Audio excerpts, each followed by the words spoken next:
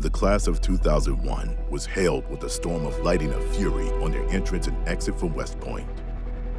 Graduating 101 days before the tragedy of 9/11, the class of 2001 served as junior military officers during the initial phases of the War on Terror at increasing positions of influence over the next 20 years. Bound together for 4 years in school and together in service to our nation and their communities, these are the stories of those graduates as we look through the gray.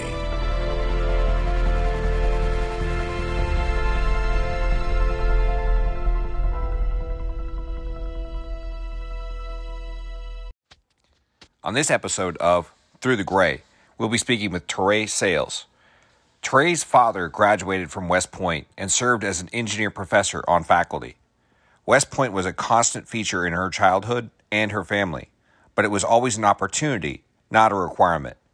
Tereh made the decision to apply to West Point and the commitment to challenge herself and her potential. As she continued in service, Tereh's network of friends and family gave her the freedom to test herself and her limits without fear of failure. That freedom continued after her transition to the business world, where she earned her MBA from Harvard and left an established and comfortable company to grow with a hungry upstart. This is her story. Through the Gray has its first sponsor, Urban Industrial Northwest. Urban Industrial Northwest is owned and operated by my childhood friend, Greg Hostetter. Greg and I grew up playing in the woods and hitting each other with sticks. I joined the military and Greg joined the trades. We both love the outdoors and the Pacific Northwest. Please visit his site and see the amazing work he and his team are creating.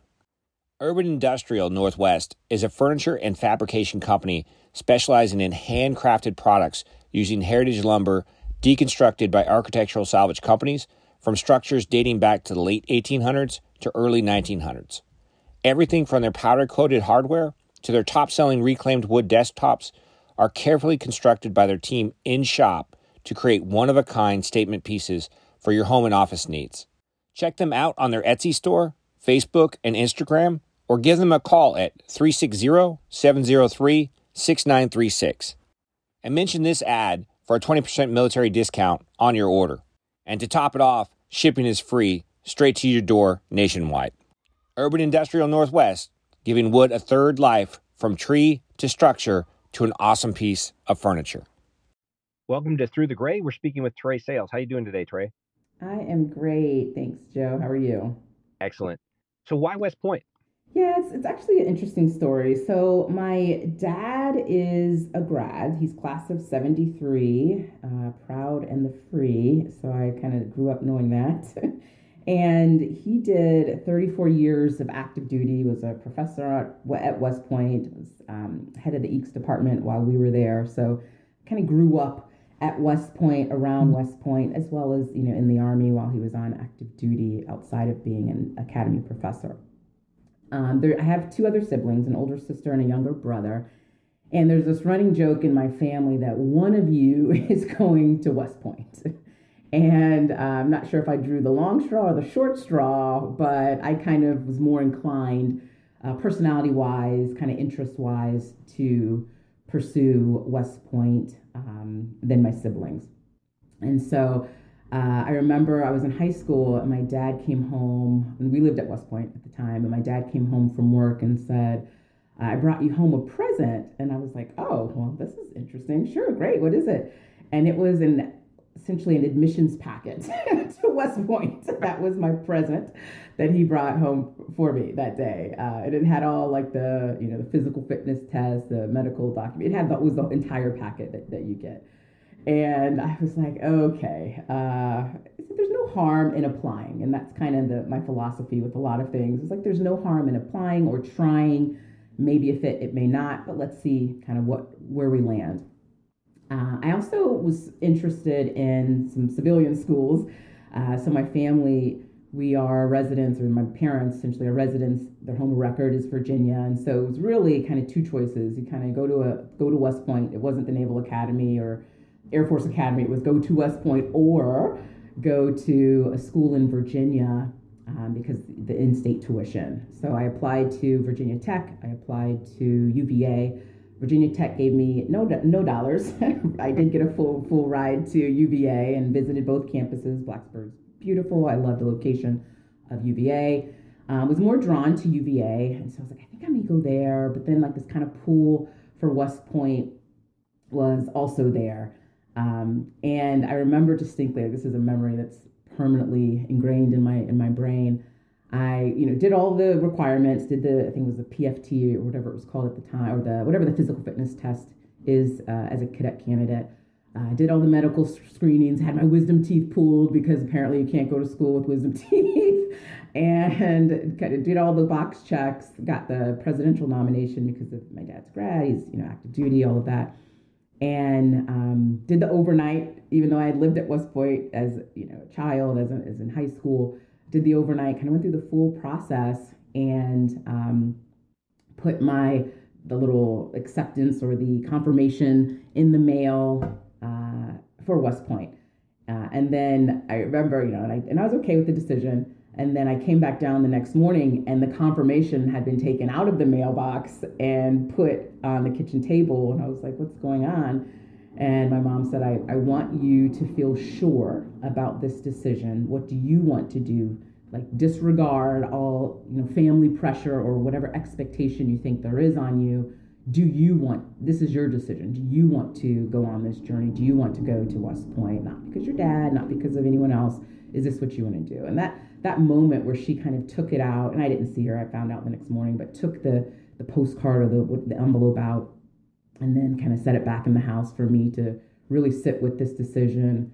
And is this what I want to do, where I want to go, the journey I want to go on? Like that just, I don't know, that just has been a super impactful moment in my high school life of just kind of, this is your decision. You're not doing this for anyone else. And I kind of apply that to my life moving forward. Like, these are my decisions. You take other people into consideration, but essentially your journey is your own.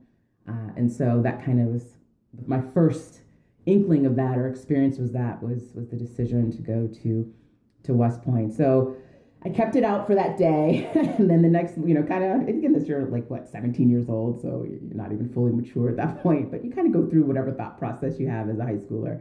And then I put it back in the mail the following day and, went to West Point. I will say also, Joe, that I had a unique experience or insider scoop to some degree with going to West Point. So I know some folks attend and it's extremely jarring, or they had no idea. I've heard that from classmates. They had no idea kind of what West Point was or what the full scope of what they were getting into. But I kind of knew, I had glimpses of it. So I went to, my dad was a grad, he was Corps of Engineers, I was born in Germany, kind of moved all over a bit. But then he went back to West Point, I believe as a captain. So I was in preschool, kindergarten, first grade. I did at West Point Elementary. Then we moved away and then came back in the 6th grade, and I was there from 6th grade through high school. So very familiar with West Point and the community there. My parents had sponsored cadets at both stints when I was, in preschool through first grade at West Point, and then 6th grade onward. So I had been around cadets, and they had kind of become informal big brothers, sisters, mentors, proxy family members throughout my kind of upbringing. Still keep into contact with my parents. Many I keep in contact with as mentors. Some of them have helped me with business school applications and transitioning from the military. So I've been around the elements of the Corps cadets, West Point, the West Point community throughout my upbringing. So it wasn't, it was a natural selection for me. It's still, it was jarring because it's West Point. You go through what you go through, right? But I was more aware of what I would be experiencing. So I found comfort in that uncomfortable experience at times because I was aware. So that's kind of the story of why West Point. And of course, once I submitted my confirmation and all that, my dad was over the moon and making all these references to the West Point Sayleses and all this stuff. So it's been an interesting, even now, it's been an interesting connection that I have with him. That's unique to us, just he and I. But but also just the greater West Point community is just kind of who have always been a part of that community, it feels like. Was there a time as you applied and then got in and started to experience it where you doubted either yourself or that decision? Yeah, great question. Yes, it was plebe plebe year. I think that's for many of us. Maybe might have questioned our logic. It was the holiday break, Christmas break, and I was home, which was up the street in Lusk neighborhood, right? So I was home off of like whatever was that main road, Lee Road or whatever the road was. So I was home, and my dad's interesting. He's an interesting guy. So it was Christmas morning, so however much time we had off. So I was at home, and some other family members had come to visit. It was a really great break.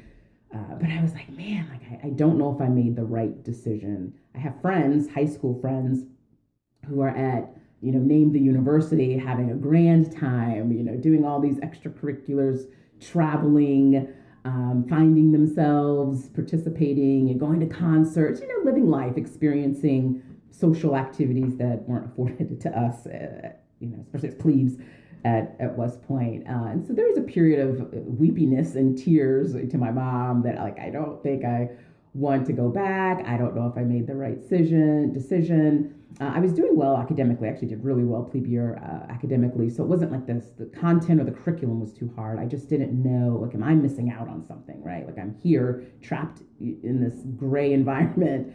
And I see, here I have letters from, talking on the phone to my friends, and they have all these rich experiences. Did I make the right decision? And of course, my mom is like, well, you can always go to UVA, whatever you want to do, just the ever supportive parent.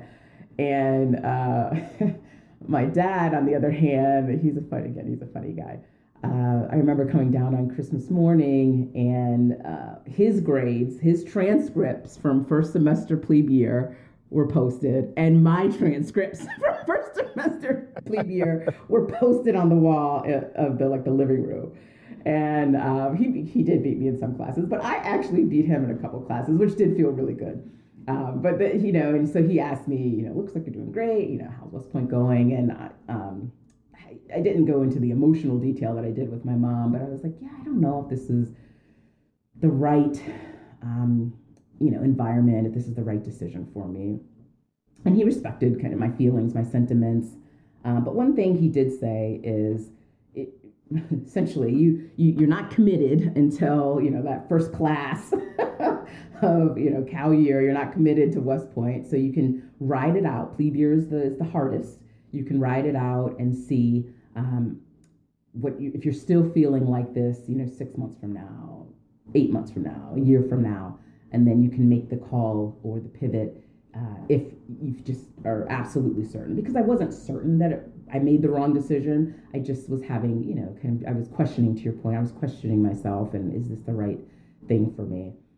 And then also, how we had our little bank accounts, right, at West Point. And so apparently he also told my mom, I'm going to transfer some money into Tereh's account, because he was bribing me to stay. So I'm not like the daughter who quit. I don't know. I'm tongue in cheek, but I did have suddenly like $500 in my account, and I don't think it was from Santa. So it was.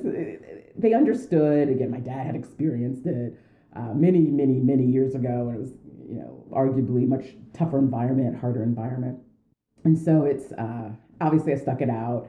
But I think for me, the support, or I could either way, like my parents are fine, I'm fine, like what's the right decision? So that autonomy that they gave me to kind of work through what I was experiencing and make the decision, an informed decision, not a gut or a knee-jerk decision, but give it some more time. It's the first handful of months.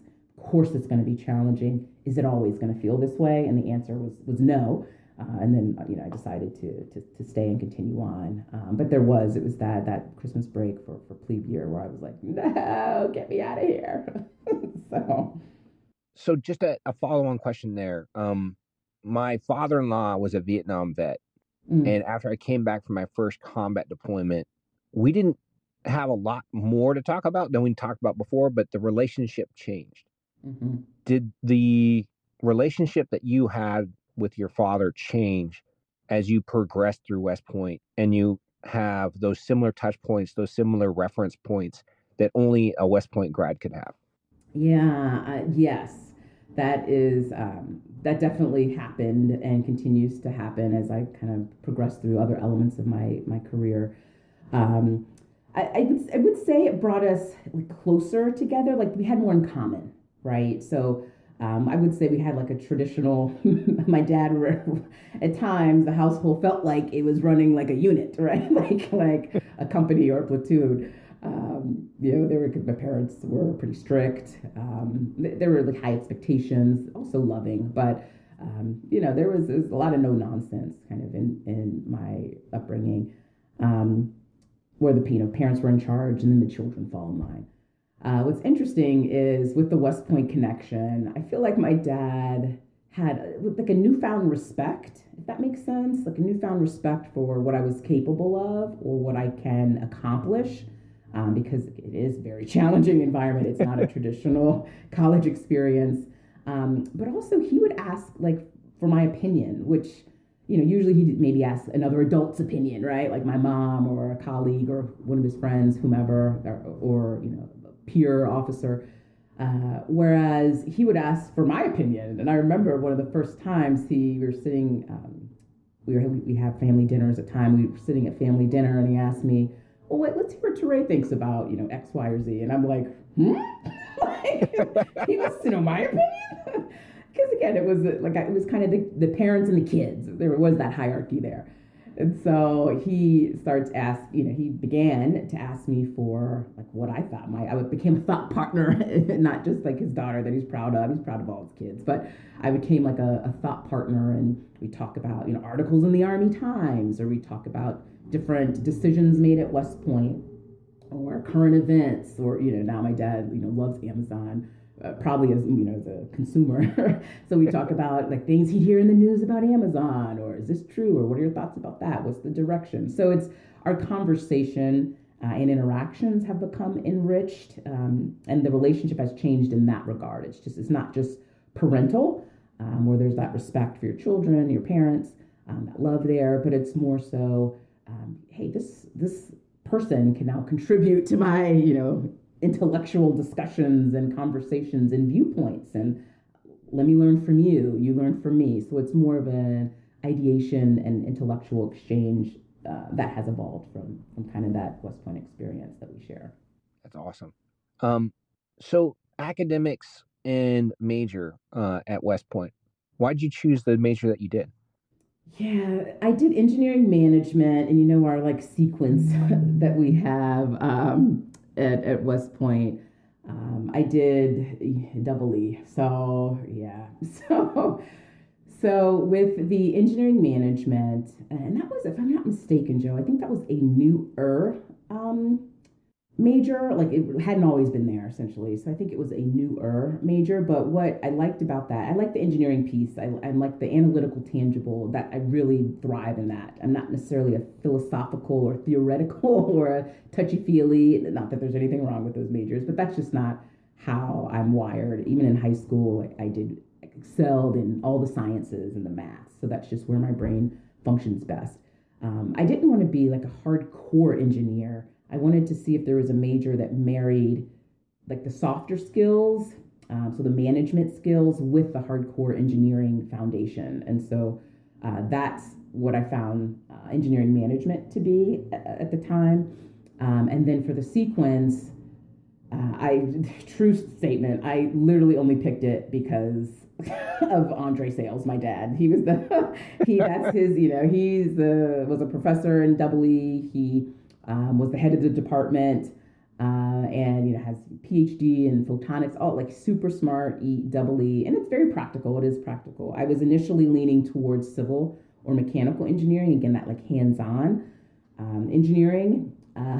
But my dad had said, what are you gonna do with civil engineering? So he's like, double E applies to every aspect of life, and I'm like, okay, does it? And that physics was, again, I was obsessed with physics, and he said physics is just the same almost as double E, again, all these falsehoods I was being fed.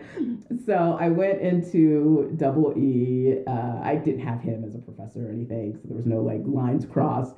And I still got a C in EE like 302. So I'm like, this was the worst decision. This track has essentially tanked my GPA. I should have gone with, mechanical engineering or something I, understood a bit more about. But that was why. It was that, again, that connection there of double E and my dad. And that probably was literally, that was the wrong decision. I should not have done. It just wasn't, I wasn't super excited about it. Like civil engineering, yes. Mechanical engineering, yes. Double E, I was like, but I went with that. So that's probably my one academic regret is I should have picked a different track. What did you get the most out of while you were there? I mean, obviously the relationship with your father and your family stayed pretty tight while you were at West Point. Mm-hmm. What else kind of helped encourage you and grow you while you were there? Yeah, great question. I see one thing that I have not necessarily even overcome, but I'll give you an example. So I was like deathly afraid of heights. And so much so that, I did competitive cheer in high school. And, the cheerleading, you go sit on the bleachers, watch the game after you're done cheering for whatever game or whatever competition you're in. And I could only, like in my brain, I could only get to the fourth row of bleachers. I could not go any higher without like trembling or just kind of having some sort of anxiety, not knowing that's what it was at the time, as a teenager. But I just couldn't. And so my friends would sit up at the higher bleachers, they always used to sit up at the top and like look down. I could not, I literally could not go up that high without, someone, I just couldn't do it. So like that's the backdrop. And then at West Point, we had to do rappelling and some of the rock climbing stuff. I went to airborne school as my, summer detail.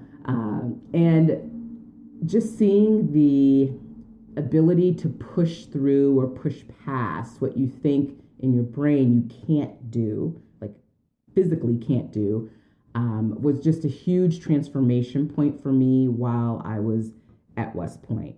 And so I remember when we were doing the rappelling, and it wasn't like we were on, a huge, mountain or anything, but still that was way higher than I would have liked to go on or had ever gone. And so even like rappelling and, whether you're being yelled at or not at the time, but someone believing that you could do this and not, perish at the end of the rope, was incredibly kind of freeing and eye-opening for me that I can do more. I'm limiting myself. Like nobody's limiting me. I'm limiting myself. And so then kind of that was like the initial stage was, okay, I can do this. Wow. Like I'm still kind of scared of heights in my mind, but I was able to do this thing. And then when I went to airborne school and, you have the ground week, tower week, jump week, it gets higher and higher each week. And I remember standing, in the doorway for the, stand by go and, jump out of the door. And you just look down or you look out, you look down and you're like, oh my gosh, like it was just this elation, euphoria. I can't even describe like the accuracy of what I experienced in that moment. But from like a year prior, 2 years prior, not being able to, or a couple years prior, not being able to walk up past the fourth bleacher to being, thousands of feet in the air, about to exit an aircraft and potentially, perish at the bottom, but, thankfully not. It just, I don't know, it's like an indescribable like transformation or growth personally that I had from where I kind of entered West Point to West Point, essentially forcing me to move past my own limitations in some regard of what I had inside of me, that I am tougher. I do have grit, tenacity. Things are going to get hard, but you can do them. You don't have to shy away from things that in your mind you think you can't achieve or accomplish or push through. And so that has been like a lifelong kind of thing that I've taken, lesson that I've taken, experience that I've taken from West Point, that's like very practical.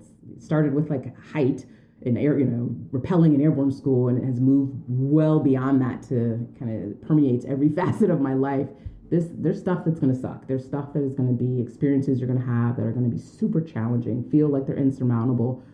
But who's saying that it's insurmountable? Like who's the keeper there? And it's me. And so therefore I can push past it.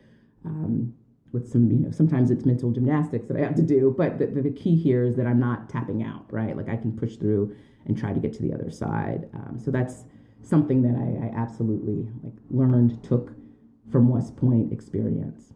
So 2 questions just to follow on with that. Which was harder, the 10 meter from swimming or airborne? Oh, that is funny. Oh, gosh. Yeah, great. That's an interesting question.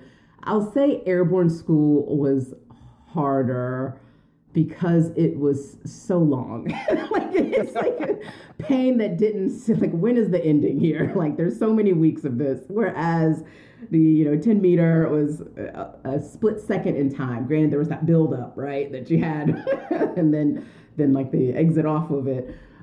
But that was a finite, it's not going to take longer than, 60 seconds for the whole thing to be complete. Whereas airborne, it's like, oh gosh, and then there's this week, and then there's the following week. So I'd say airborne was harder. And there's no possibility really breaking your leg or, getting injured off of that diving board, whereas, airborne could be hit or miss if you don't follow the training.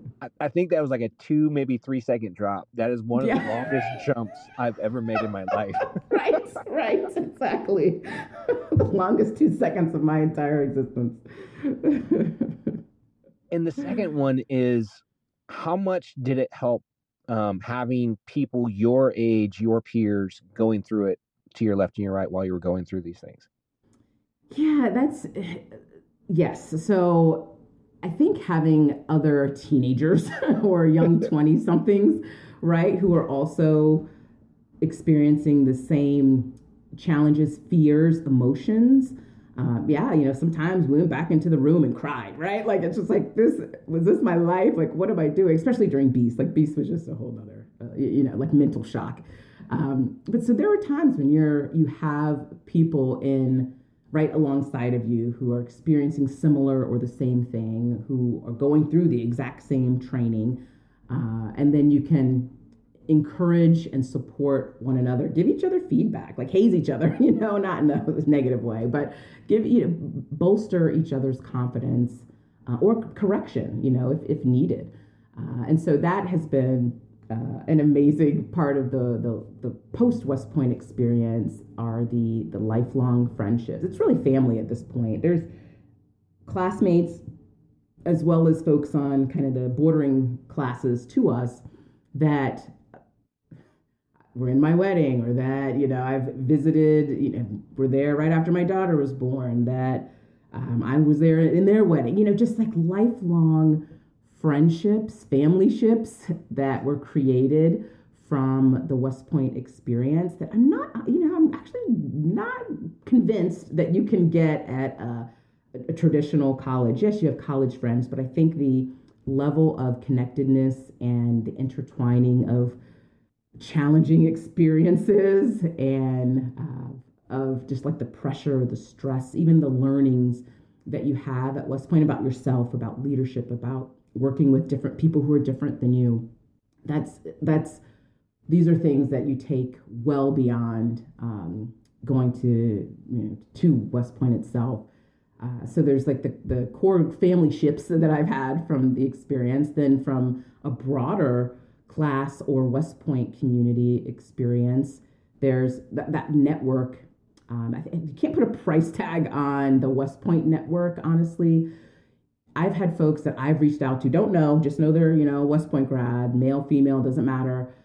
I've reached out to that have offered to help, that have offered to make a connection with someone else, that have, just, again, gotten tickets for a random thing for. And then on the reverse, there's been West Pointers from all classes, that find me on LinkedIn, who see I was recruiting or been at West Point, that West Point grad has been at Amazon for a while, who reach out with questions and want to just have, a quick conversation or an email exchange, or can you refer me to a job, or whatever it is.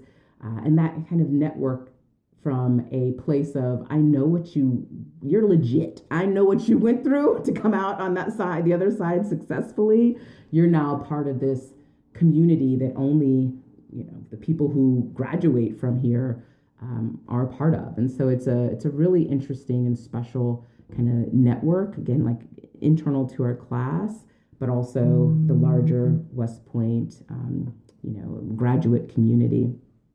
So it's been having people who similar age go through these trials and tribulations, as well as friendships, successes, triumphs, wins, right? Like it's not all misery, has been great. And then to follow, this core group through life's transitions and loss and, celebrations and sadness and what's my next step in life? Who am I? Like to have people who were there with you, from 17, 18, 19, 20 years old to now, in our 40s is just like, again, it's for me, it's like a family ship as opposed to just like a friendship. So as West Point comes towards an end, what kind of guided your decision for both branch and post choice? Yeah, I think, so I'll start with post choice. So I selected Fort Hood because I knew people that that were there. And there were West Pointers who were in classes ahead of me who kind of had vetted Fort Hood and here's where you need to live. There's some great units, here's where I blah, blah, blah, just kind of giving you the intel on the post. And so that was the main driver for Fort Hood so AG doesn't have all these glamorous, options. It's a very small branch and it doesn't have there's not a ton of openings that we were presented, when it was post night as well as branch night. And so I picked Fort Hood, and literally I think there's the top three. Fort Hood was going to go in the top three, and I think there were 2 slots. And so we were negotiating, or I was negotiating with our classmates, like, okay, look, I want to go to Hood. Are you going to pick Hood? Because you're ahead of me. Like I was number 3 and there were 2 people ahead of me. And one of them was like, I'm going to pick Hood. I'm like, oh my God. So there's only 1 spot left. And the other one's like, oh no, I'm going to pick, wherever. I can't remember where she had family elsewhere. So she was going to pick elsewhere. I was like, okay, I think I'm safe. So we were like negotiating that because there weren't a lot of options or many, there weren't a lot of options. And then there weren't, 10 options at Fort Hood. So there were 2. But I knew other friends who had become friends, they weren't classmates, they were ahead of us who were at Fort Hood. One of the mentors who I had found through my parents', relationship at West Point was also at Fort Hood. So she became like my Fort Hood mom, so to speak. She was, my parents' cohort or peers. So she was there. And so like I had felt like I wasn't going to a place where I didn't know anybody. I had an established network, so to speak. I had a support system that I could, if something did happen or I needed help or, I was feeling homesick, there were people there that I knew. So that's why I chose Fort Hood. AG, after, going through the different branches, that would resonated with me because it was like it was personnel, it was helping people. It was still, critical to the mission, but I wasn't, in air defense artillery. Like I just, that didn't jazz me up as much as doing something more that helped people in a different way. So like the back office stuff, I was like, oh, I think I would be good at that. I'm very organized. I'm very analytical. This seems like it could be a fit for me based on kind of my understanding of all the branches.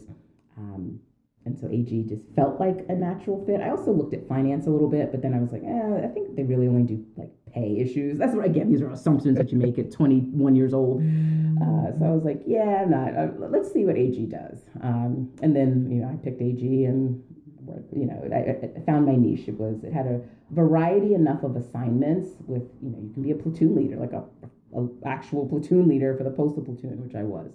You can do more kind of staff with the S1, G1. You can do a MEP station, which is very different as well. So there was a diversity of experiences or tracks you could have once you did branch AG, which I was like, okay, I'm not going to be pigeonholed into one job for the rest of my or however long I stayed in the military for my military career. I had options or different experiences within AG that I could cycle through. Now, did you have a similar like career goal similar to what you saw with your father to come back to West Point, to teach at West Point? Or Was your goal in the military a little bit different when you came in? Yeah, his goal for me was I was gonna be like a replica, which was not my calling. My goal for me was I'm gonna give it a whirl. I'm gonna obviously do my commitment, my obligation. Anything beyond that is like I am so jazzed about the space or my being an AG officer, my next assignment. But I was going to do 5 years, obviously, but anything beyond that would be dependent upon what that next assignment is or what the future looked like for myself in the AG Corps. So I did 6 years. That was it. So no, I was not I'm in this till I, for 30 years or, whatever rank. It was after 5 years, it's one day at a time. So that's how that went. So what was that service? What was your service like? What were Yeah, the highs and lows? yeah, I would say I like to focus on the positive experience because Okay. there were some, like, and a lot of females honestly do have like traumatic experiences depending on the type of unit they're assigned to. So there were some like not good times during my military service, but the good times I like to kind of prioritize. How honestly, Joe, I like to approach my life is bad stuff is going to happen. Sometimes it's preventable, sometimes it's not. But what can we take that's good from whatever? What can you learn, or let's prioritize the good so that I stay in a healthy, mental space. Honestly, so the good times, the things I still chuckle about from my time in the military, was being that postal platoon leader. So it was 151 Postal Platoon out of Fort Hood, Texas, and this was obviously when we got there in 2001. Or after whatever schools people went to, maybe it was 2002, we were kind of coming up on a deployment on, deployment off, like that seemed to be the model at Fort Hood. And so the team that I led, I think the first platoon was getting ready to deploy, or they're down the line. My platoon wasn't on deck yet. And the company, when I joined it, it was such a scrappy, my interpretation, was a very scrappy unit, a scrappy company, very tight knit. There was a lot of camaraderie. There was some mischievous or some riffraff going on as well. These are AG soldiers, so it was such an interesting dynamic when I took over. My commander, who she actually wrote one of my business school recommendations, so she is an internal. I'm eternally grateful for her. I learned a ton from her, but she, had this long hair that she had in a bun, and in my opinion, she was a chain smoker. So she always had was on a smoke break outside at Fort Hood with this Newport or whatever she was smoking between her fingers, and you know what, Lieutenant Sayles? I'm just oh my gosh, this is so different than West Point. But it was such a good experience for me. But she had been deployed before, or she just was a super interesting, very smart, from a strategic and tactical perspective. Kind of taught me to speak up, to voice your opinion. Sure, the military construct is one of conformity in general, right? We're all kind of moving in the same direction, but she really did push us. If something doesn't seem right, speak up, investigate, peel back the layer. So and that's a lesson I will always take from her. But the unit itself, my platoon, we were second platoon, and this is one of these pivotal leadership experiences that I had in the Army, where calls in the middle of the night, soldiers arrested or in jail, and platoon sergeant calling you all hours for whatever's happening. There was domestic violence issues. I became a marriage counselor during my time as a platoon leader. There were folks we had to help get up to performance, or were we going to chapter them out? We lost a soldier. There was just so much in that experience that stretched me in a variety of directions. From a growth perspective, from an emotional perspective, from a leadership perspective, it was just such a rich, looking back, of course, going through it sometimes I wanted to bang my head on the wall, but looking back, it was a really rich experience that gave me exposure to a lot throughout that time as a platoon leader. And we also went to the field. My commander loved raising her hand and getting us out to the field. As AG, my assumption was we would go to the field like once a year for like the annual FTX, but she liked to go out far more often to different, like a mount site. I'm like, why are we at a mount site? We're like AG, like what's happening? So we were doing all sorts of stuff. She wanted us to be like, not like the stereotypical, AG folks. We were highly trained. We were tactical. We had like the military, the arms training, all of that stuff. But also we're good at our proficiency as a postal company, and in my case, a postal platoon. But that experience, it was fun. It was shocking. It was just full of learning. And what's funny is I still keep in touch. There's a handful, not all of them, but there's a handful of soldiers that I had from second platoon that I still, periodically keep in touch with, via social media usually. One, probably a handful of years ago, we were in the same city at the same time, and we were like, hey, let's have lunch. And it was just crazy. It's like 20 years later, and it's just crazy. So but that relationship and that initial experience as like a leader in the Army definitely kind of gave me my leadership chops moving forward. It was wild, but it was a really, really, it's probably one of my funnest assignments. That was one. And then I'll briefly share the second one, which was working at the Raleigh MEPS station. And that was my first experience with military leaders outside of the Army. So my boss was Air Force, and by the way, he left at 3:00 every day. True story.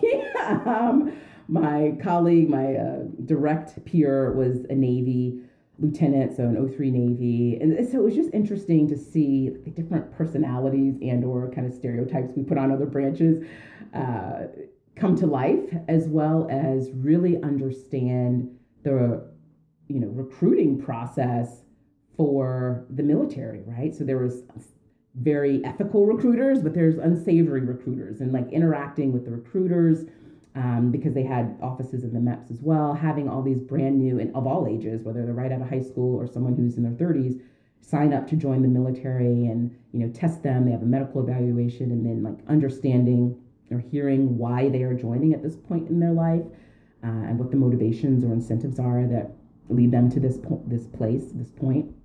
And then I did the oath, the swear-in ceremony, and then having family members there, and having, sometimes parents get teary-eyed or emotional that their son or daughter is going to be shipped out in a couple days to whatever basic training, and them asking me questions as like the advisor of it was just so interesting to participate in like seeing the next gen of soldiers across the branches come in through, this MEP station, and where they're going next, and dealing with all that is involved with having a soldier enlist in the military. So that was a really interesting experience, and my only kind of quote unquote joint or remotely joint assignment where it's multiple kind of branches of the military working together.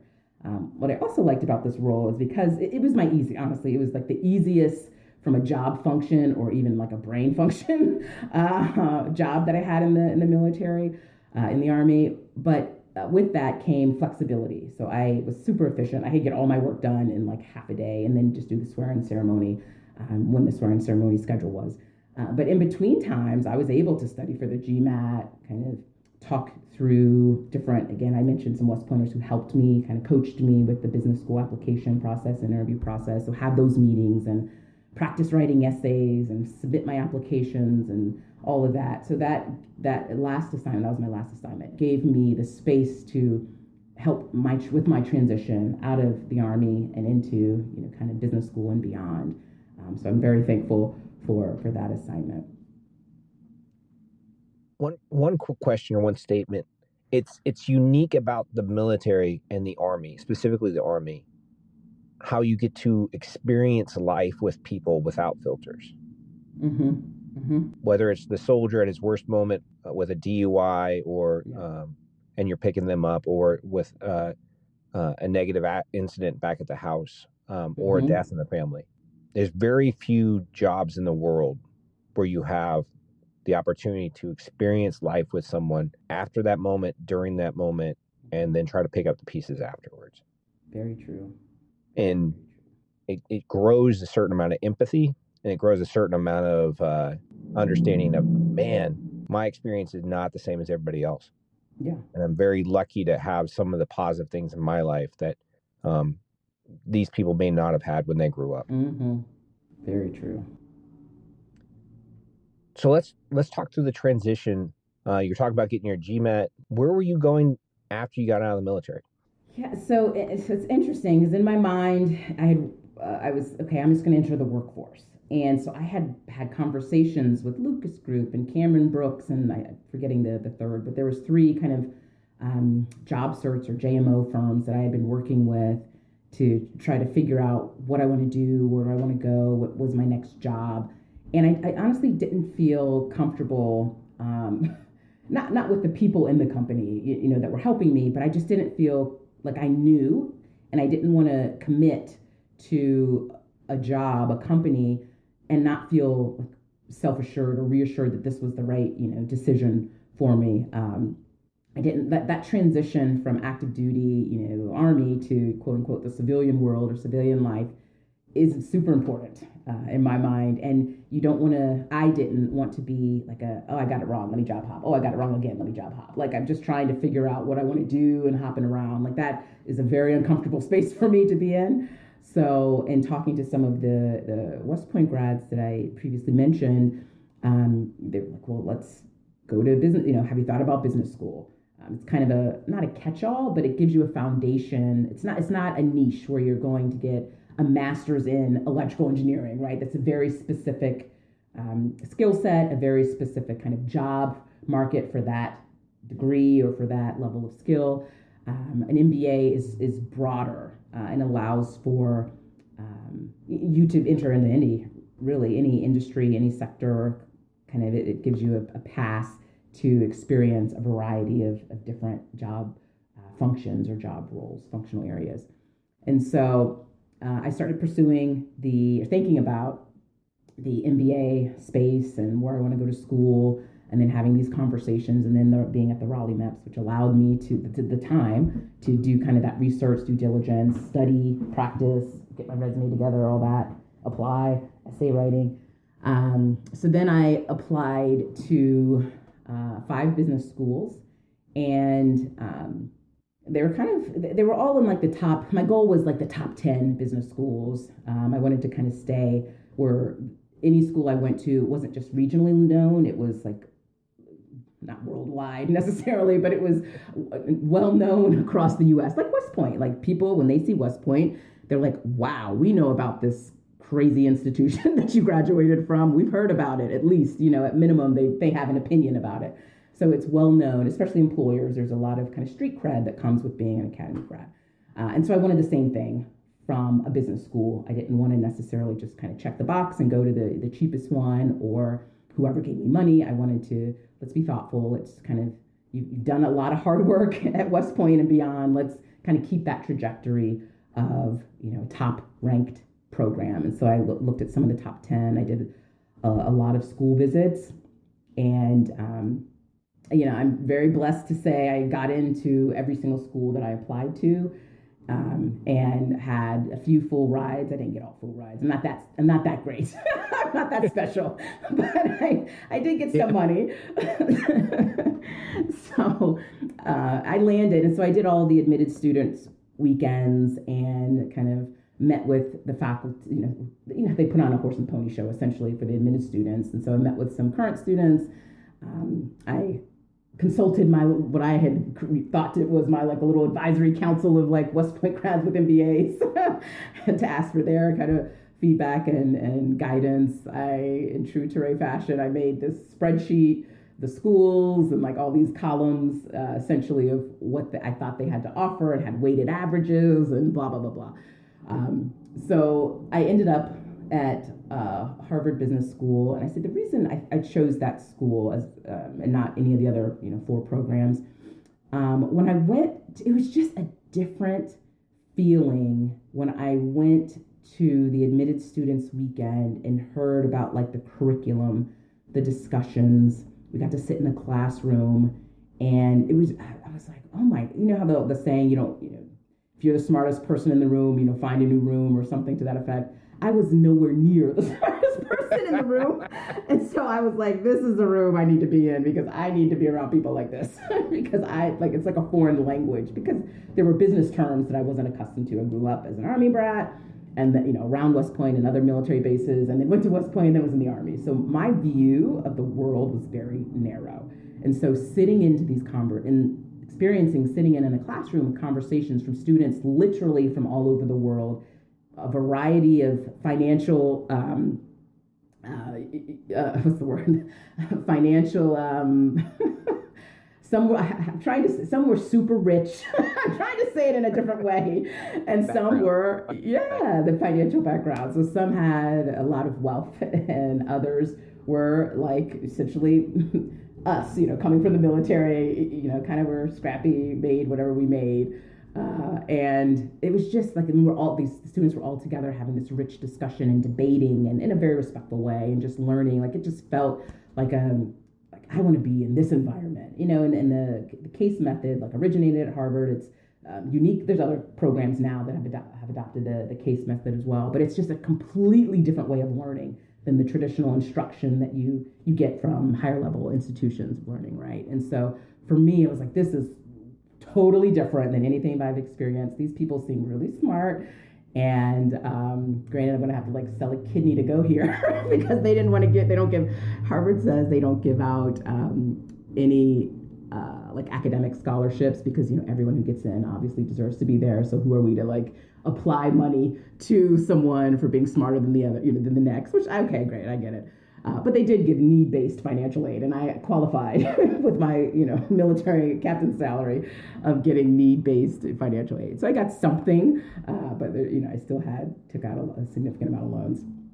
But anyway, so that's why I selected HBS and just the feeling that I got that I didn't necessarily get at some of the other programs that I visited, and that was It was an interesting, I struggled. So being like fully transparent, that first semester, I called my mom. I called my mom crying, which is a theme apparently in like academic institutions for me that first year. And I was like, I'm about to flunk out of Harvard. And she's like, you are not going to flunk out. What are your challenges? Essentially helped me drill down to what I was struggling with. So the case method is an incredible way to learn, but you have to be like ready to learn in that way. And I wasn't coming from academia. I was coming from active duty. And so I had to it was like I had to reprogram my brain to be able to receive information, digest it, and contribute to the discussion in the way that was meaningful to the learning environment I was in. And I struggled the first few months. I was like, I'm just not getting it. I was like scared to speak up. I just hadn't found my footing or my confidence. And then I started meeting with, similar to AI, right? Like additional instruction at West Point. I started going to additional instruction. I think it's called something else. I can't remember. But I started seeing some of the professors to get coaching, feedback, help. And then like from the second semester, first year onward, it's a 2-year program. Like I blossomed. I really came into my own. But I did, like I felt like I was failing, which is not a comfortable place for I think anyone, that went to West Point to be in. But I felt like I was just flapping my arms and not going anywhere for what felt like a long period of time. But kind of just had to redirect that energy and my approach and strategy. And again, it's okay to ask for help and get the help that I needed, and then was able to be successful thereafter. So you graduate. What kind of drove your decision on where to go next? So I went, I had thought in my mind that let's try consulting. A lot of folks do try consulting. It's you can get exposure to a variety of industries. So I did a consulting internship. I actually was on it was in Houston, and we actually went to like an oil refinery, which was super interesting. So it gave me elements of the Army because it was very like scrappy, like male dominated, quite frankly. And like it's like a manufacturing, but it's an oil refinery. So like there's some abrasive personalities. I had on my jumpsuit and my steel-toed boots, and I, went to the consulting gig every day. And I did like that environment. It felt familiar in a different way, of course, but it did, like the culture felt familiar. But at the end of the summer, we put together the slide deck, and we had all these recommendations. And I'm like, well, what happens now? So do we come back? I wouldn't, because I had to go back to school. But do you come back and implement, or do we do this? Like, what are the next steps? And my supervisor, my boss for the summer, who I believe was a partner or senior manager, whatever the title was at the consulting firm, was like, no, like we get paid and they either take our advice or not. If they want to implement, they can hire us back or hire someone else. Like there was no closure. Right? Like it was like, I was like, wait a minute. So we did all this work for hundreds of hours, potentially thousands of hours, and like they either take it or not. Like there's no like prize or reward or end state or outcome. And they're like, no, it's consulting. Like you consult and then they do whatever. And so for me, I was like, I can't do this. Like, I need something at the end, right? Like, I need to know if we're winning. I need to know how we're doing. I need something at the end of the day or the week or whatever the measurement of time is to, like, I need some closure. And it wasn't with consulting. So I pivoted completely after that summer, that first year summer internship. And I was like, okay, I need to do, like, let's reset and start talking to other companies and seeing. I had a career coach, so there was a career coach is offered at HBS. So I was working with my career coach, and we would meet regularly to kind of talk through what are my passions, what am I looking to learn, going through that mental exercise. And then I was like, you know what? And he kind of helped me draw the conclusion, like meander my way back to the people leadership piece and the like the hands-on piece, right? And so then I was like, okay, well, let me start looking at leadership development programs. And so I ended up landing at McMaster Car Supply Company, which is essentially an OEM supplier. They compete. I don't know if they're privately held anymore, but they were privately held, family owned for like 100 years, wildly successful. They're based out of like Illinois, and they had offices in like New Jersey, Atlanta. I went to the Atlanta branch. So they have a leadership development rotation program where you do a stint in marketing, you do a stint in the warehouse operations, you do a stint in sales. So essentially you just rotate around and learn all the aspects of the building or the business, and then kind of progress as you go up you progress up the chain as you go through the different functional areas. So I joined McMaster Car and I had a team, so that was great. So I kind of could experience the leadership piece, the team element piece that I really loved while I was in the Army. Without some of the things that we previously talked about, and it was interesting. You don't get calls ever, after hours. You don't, people's personal lives, they don't really share that much. So it was interesting, dynamic. So then I did that for a couple of years, and I rotated through marketing, I went through sales, I went through the warehouse, and then I, got recruited away to go to Amazon operations, and I've been at Amazon, since the August of 2011, which is wild to say because it seems like a lifetime at this point. But that's how I landed. There were like 80,000 people at that point, 87,000 people when they pulled you over. Why'd you make the jump? I mean, you're with an established company. Mm-hmm. They invest a lot of time and money or a lot of time and effort into you. Mm-hmm. What was the draw of Amazon? Yeah, and McMaster Car is a great company. It really is. The people they have long-standing employees. Like I've been there like 50 years, 40 years, 30 years, like long-standing employees. It's just the Atlanta branch in particular was just such it was a refreshing place to work. My challenge was I'm like fresh out of business school, and I had came from the military, coming with this like, okay, I can have my own ideas, like I can be creative, because there's like limited creativity, for being real, like in the Army, right? Like you kind of give a mission, you can pull certain levers to put your spin or your vision on it, but like the mission's the mission. So on the business side, I came from business school, there's all these ideas I had, there's process improvements I wanted to implement, there's experiments I wanted to run. So I was so excited and enthusiastic to try these things. And one of the presidents of the company was like, we're so glad you're on the team. You have a lot of great ideas, but essentially what I'm failing to realize is that this is like 100-year-old established company. Our model works. And so it kind of like popped my balloon or took the wind out of my sails. And I'm like, okay. He's like, we can find and fine tune and implement and make incremental, essentially like teeny tiny minutia levels of change, just to experiment and see if we have any productivity improvements. But that's not the opera. Like we are not an innovative company. We are a quick sale OEM supply company, and we've done it for 100 years. And I'm like, got it. And so over time, that wore on me. Honestly, it kind of began to drain my motivation because I knew if I found, and there were lots of process improvement opportunities, mind you, that my idea would go nowhere. Sure, they'd listen to me and, I'd have a plan, but then like that would be it, And so that just became demoralizing, is a little dramatic, but it did like I lost motivation and my excitement to come in every day. And so I need to have fulfillment in my work. I have fulfillment in my life, but I have to have fulfillment in my work. Some people can just have fulfillment outside of work and it doesn't matter what they do. I can't. I have to have a balance of both. I have to enjoy and feel like I'm contributing and passionate about what I'm doing. And I no longer was, honestly. And so I went to the SAC conference in DC while I was in Atlanta. And I was, some of the Amazon recruiter had reached out to me, previously. And I'm like, oh, I'm going to be at the SAC conference. Like, okay, can you interview? And I'm like, okay. So I was like, let's just see what happens. That whole philosophy, like, well, who am I to be a barrier? Let's see what happens, right? Like, let's see where it goes. So I interviewed, and then next thing I knew, like 3 days later, I had a job offer in my inbox. And I'm like, oh, okay, like this happened. All right. And it was for Tennessee. And so I turned it down. I said, no, the only place I'm looking to relocate to is the DC area, because that's where my family was.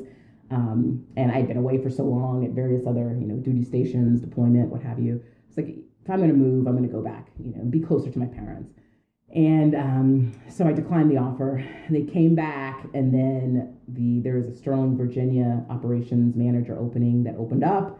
And I was like, okay, well, all right, I guess I'm going. And so I transitioned from McMaster-Carr to Amazon because of Amazon. So they're like two opposite ends of the spectrum. You have McMaster-Carr, well-established, 100-year-old company, family-run, multi-billion-dollar company.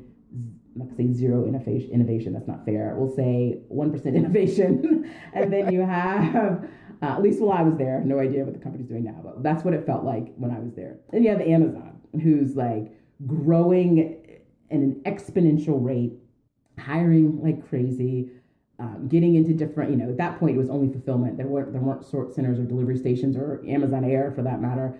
It was fulfillment, but the fulfillment network was growing a lot. They were starting to branch into other business lines. And one of my mentors from Amazon used to say, Amazon is like trying to build a plane while it's already in the air, right? Like, so it's like, we're in the air, everyone. All right, now we need to duct tape this on. We need to, make sure we have a wheel to land. So that is my experience there as well. So it was the complete opposite, where you have to have innovation and creativity, and you have to speak up with your ideas. You have to improve your area. You have to move in a very fast pace.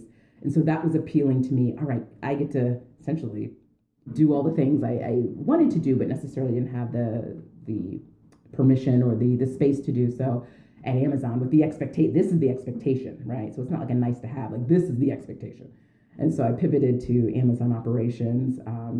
And it's such an interesting place, Joe. And I could talk for hours about Amazon just because of my time that I've spent there.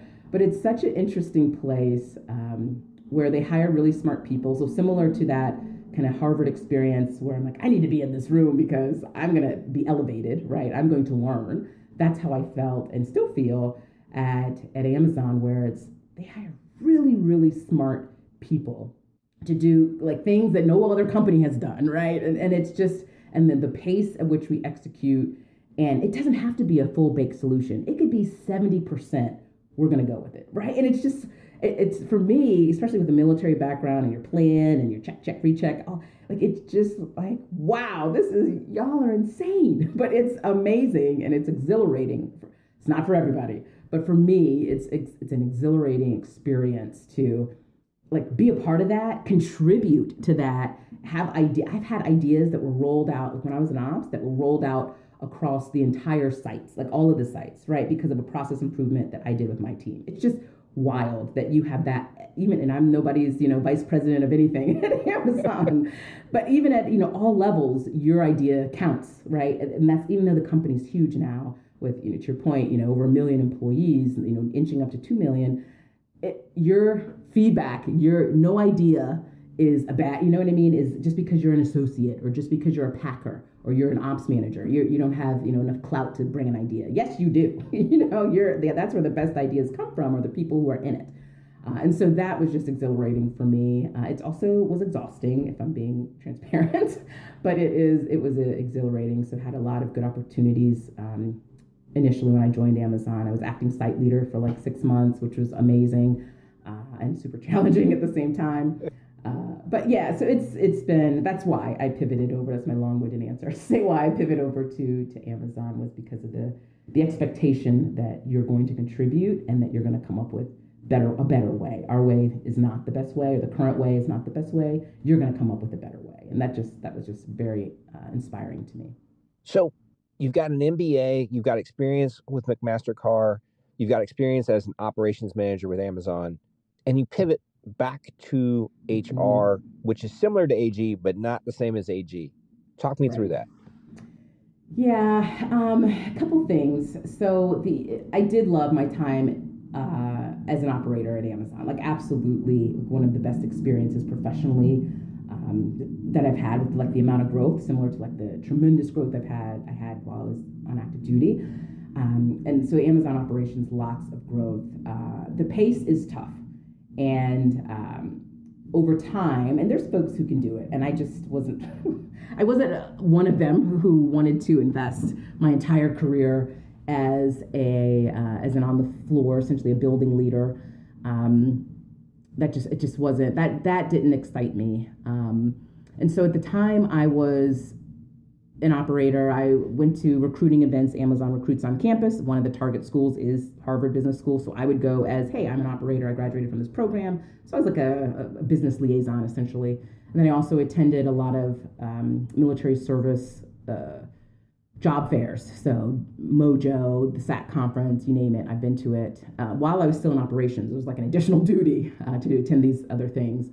And the person who was like running the North America Pathways program was like, you're great with these candidates. Like, you should get really impassioned about this topic and kind of telling me that I could be a fit for this job space or this functional area.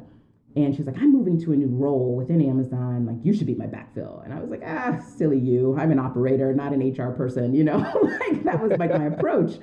And she's like, look, we're going to interview in a few weeks. And then she had kind of been, she's actually one of my mentors now, but she had been kind of pestering me, for lack of a better word, in a very kind and thoughtful way. But she had been encouraging me to just apply. Again, like that whole barrier. Just let's see where it goes, right? Like, who am I to block myself? Let's see where it goes. This is completely like what I think is outside of my wheelhouse, but let's give it a whirl. And one of my mentors at Amazon had said, Tereh, you can always come back to operations. So like, don't let that be your blocker.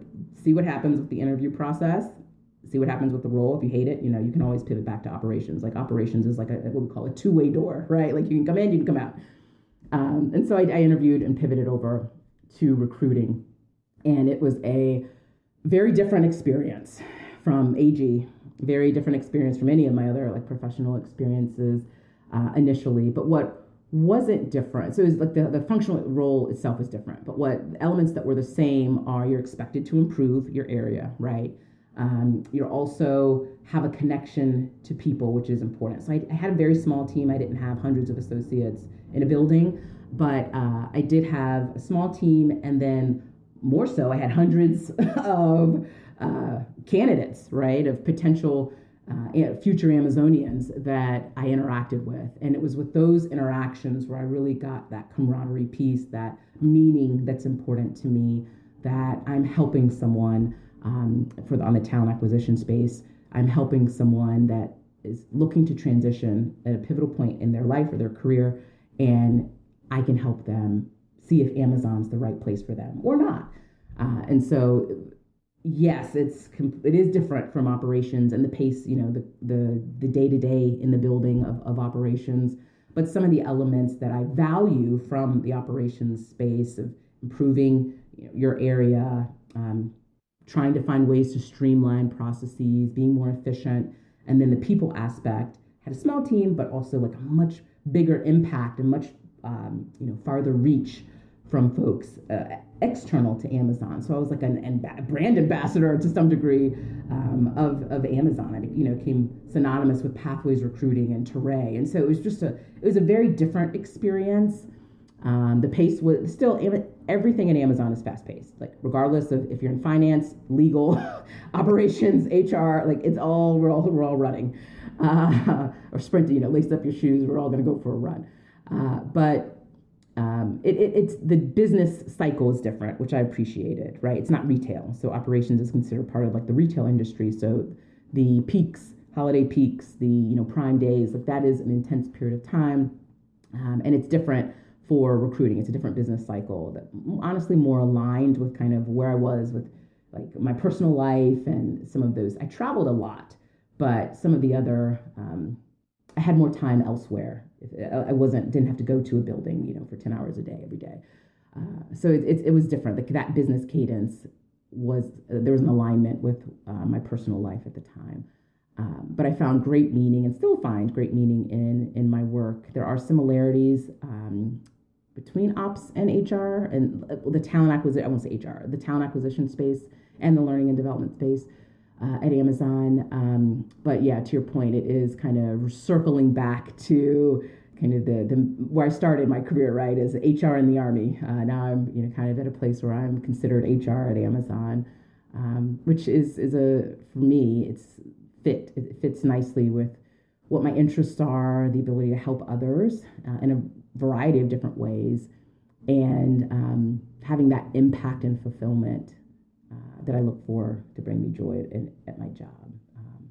So I guess I did come full circle to some degree. So as we're getting closer to the end, I'm going to ask one like really geeky question. You came out of Pathways and you're now doing senior recruitment. How does that differ?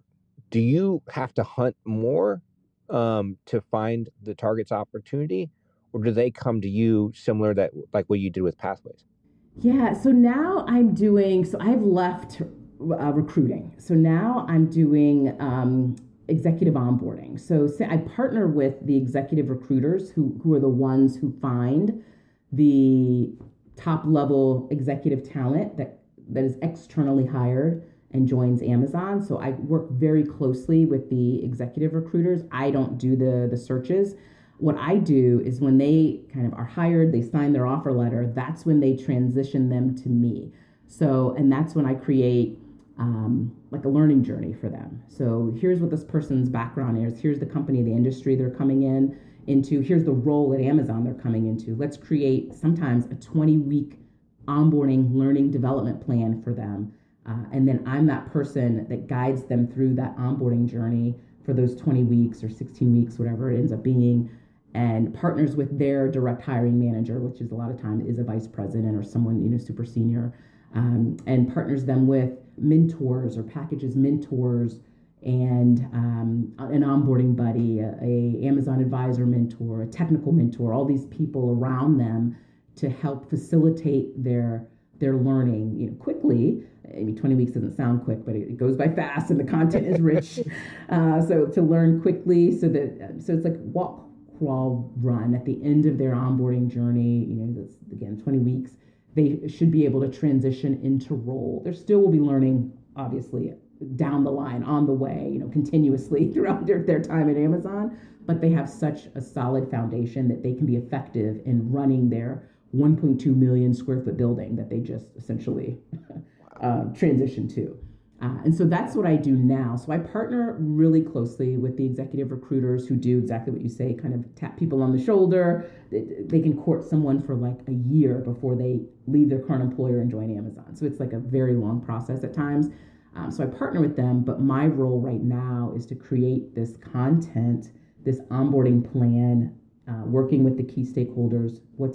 Given this person's background, what is and where they're going in Amazon, what is the right plan that will set them up for success, and that rich learning kind of remove some of the barriers of stress, and like their job for the first 20 weeks is to learn, and here's what you need to learn to be successful, which has been really, really rewarding as well. So it's a different lens to HR, but I think the same elements are there. Is like the continuous improvement, the helping others. Not is this the right role for you because you've already signed on the dotted line by the time you get to me, but more so, how do we train you? How what's the best way for you to learn? What should you learn? How do we do those checks to make sure you're learning what you need to be learning? What other experiences can we inject in these 20 weeks that will round out this strong foundation that we need for you to have? And then it's a two-way street. I get feedback. Like we have feedback sessions with the leaders, like with any gaps that we identify. I circle with the hiring managers, and then we package all these mentors around them. So it should be a supported journey to kind of this, at the end of this 20 weeks, now you're enroll and kind of we're going to take these training wheels off for you to do great things in the company. And I stay with them. I stay connected. I can't say I stay with them. I stay with them for 20 weeks.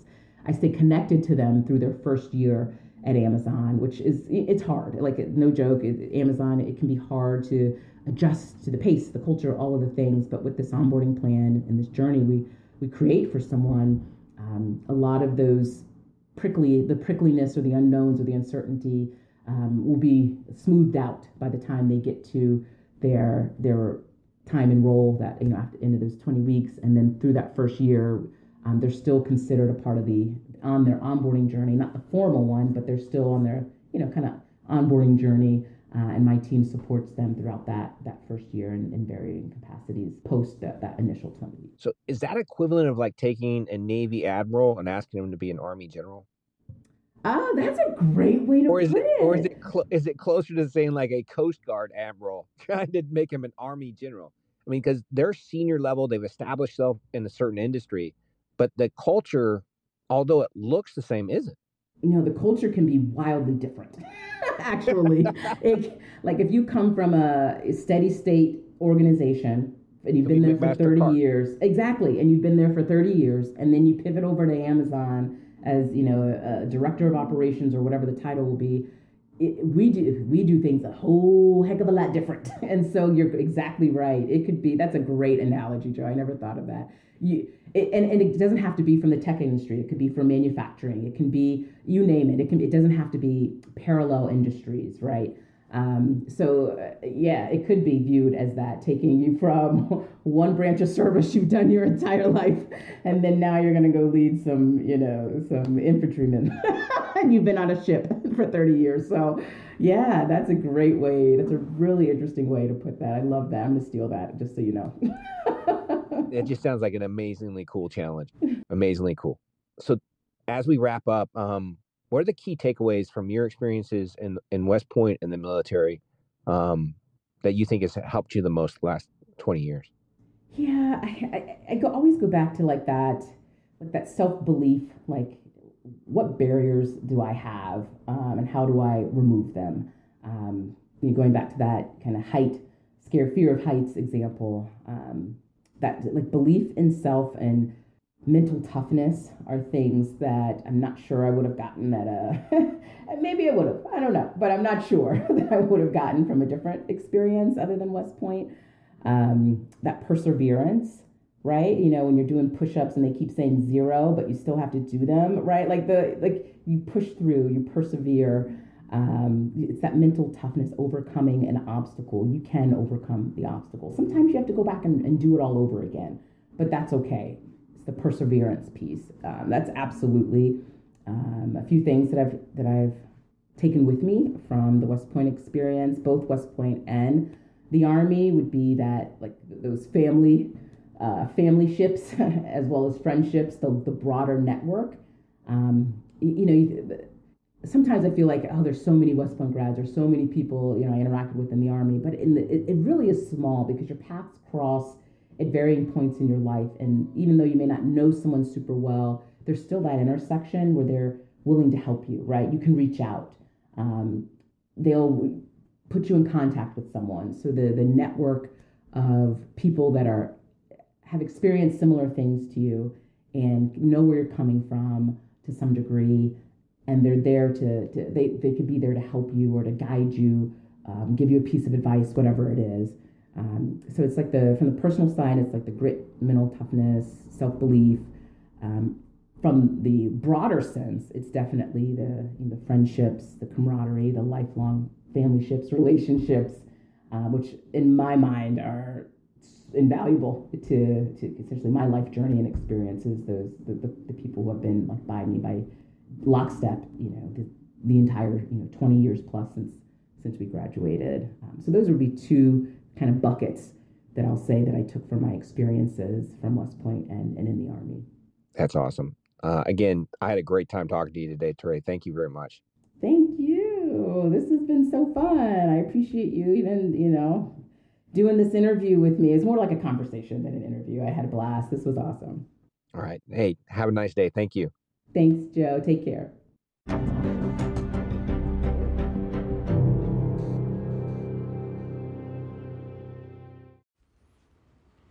Thank you for listening to Through the Gray. If you like this episode, please give us 5 stars and follow our podcast.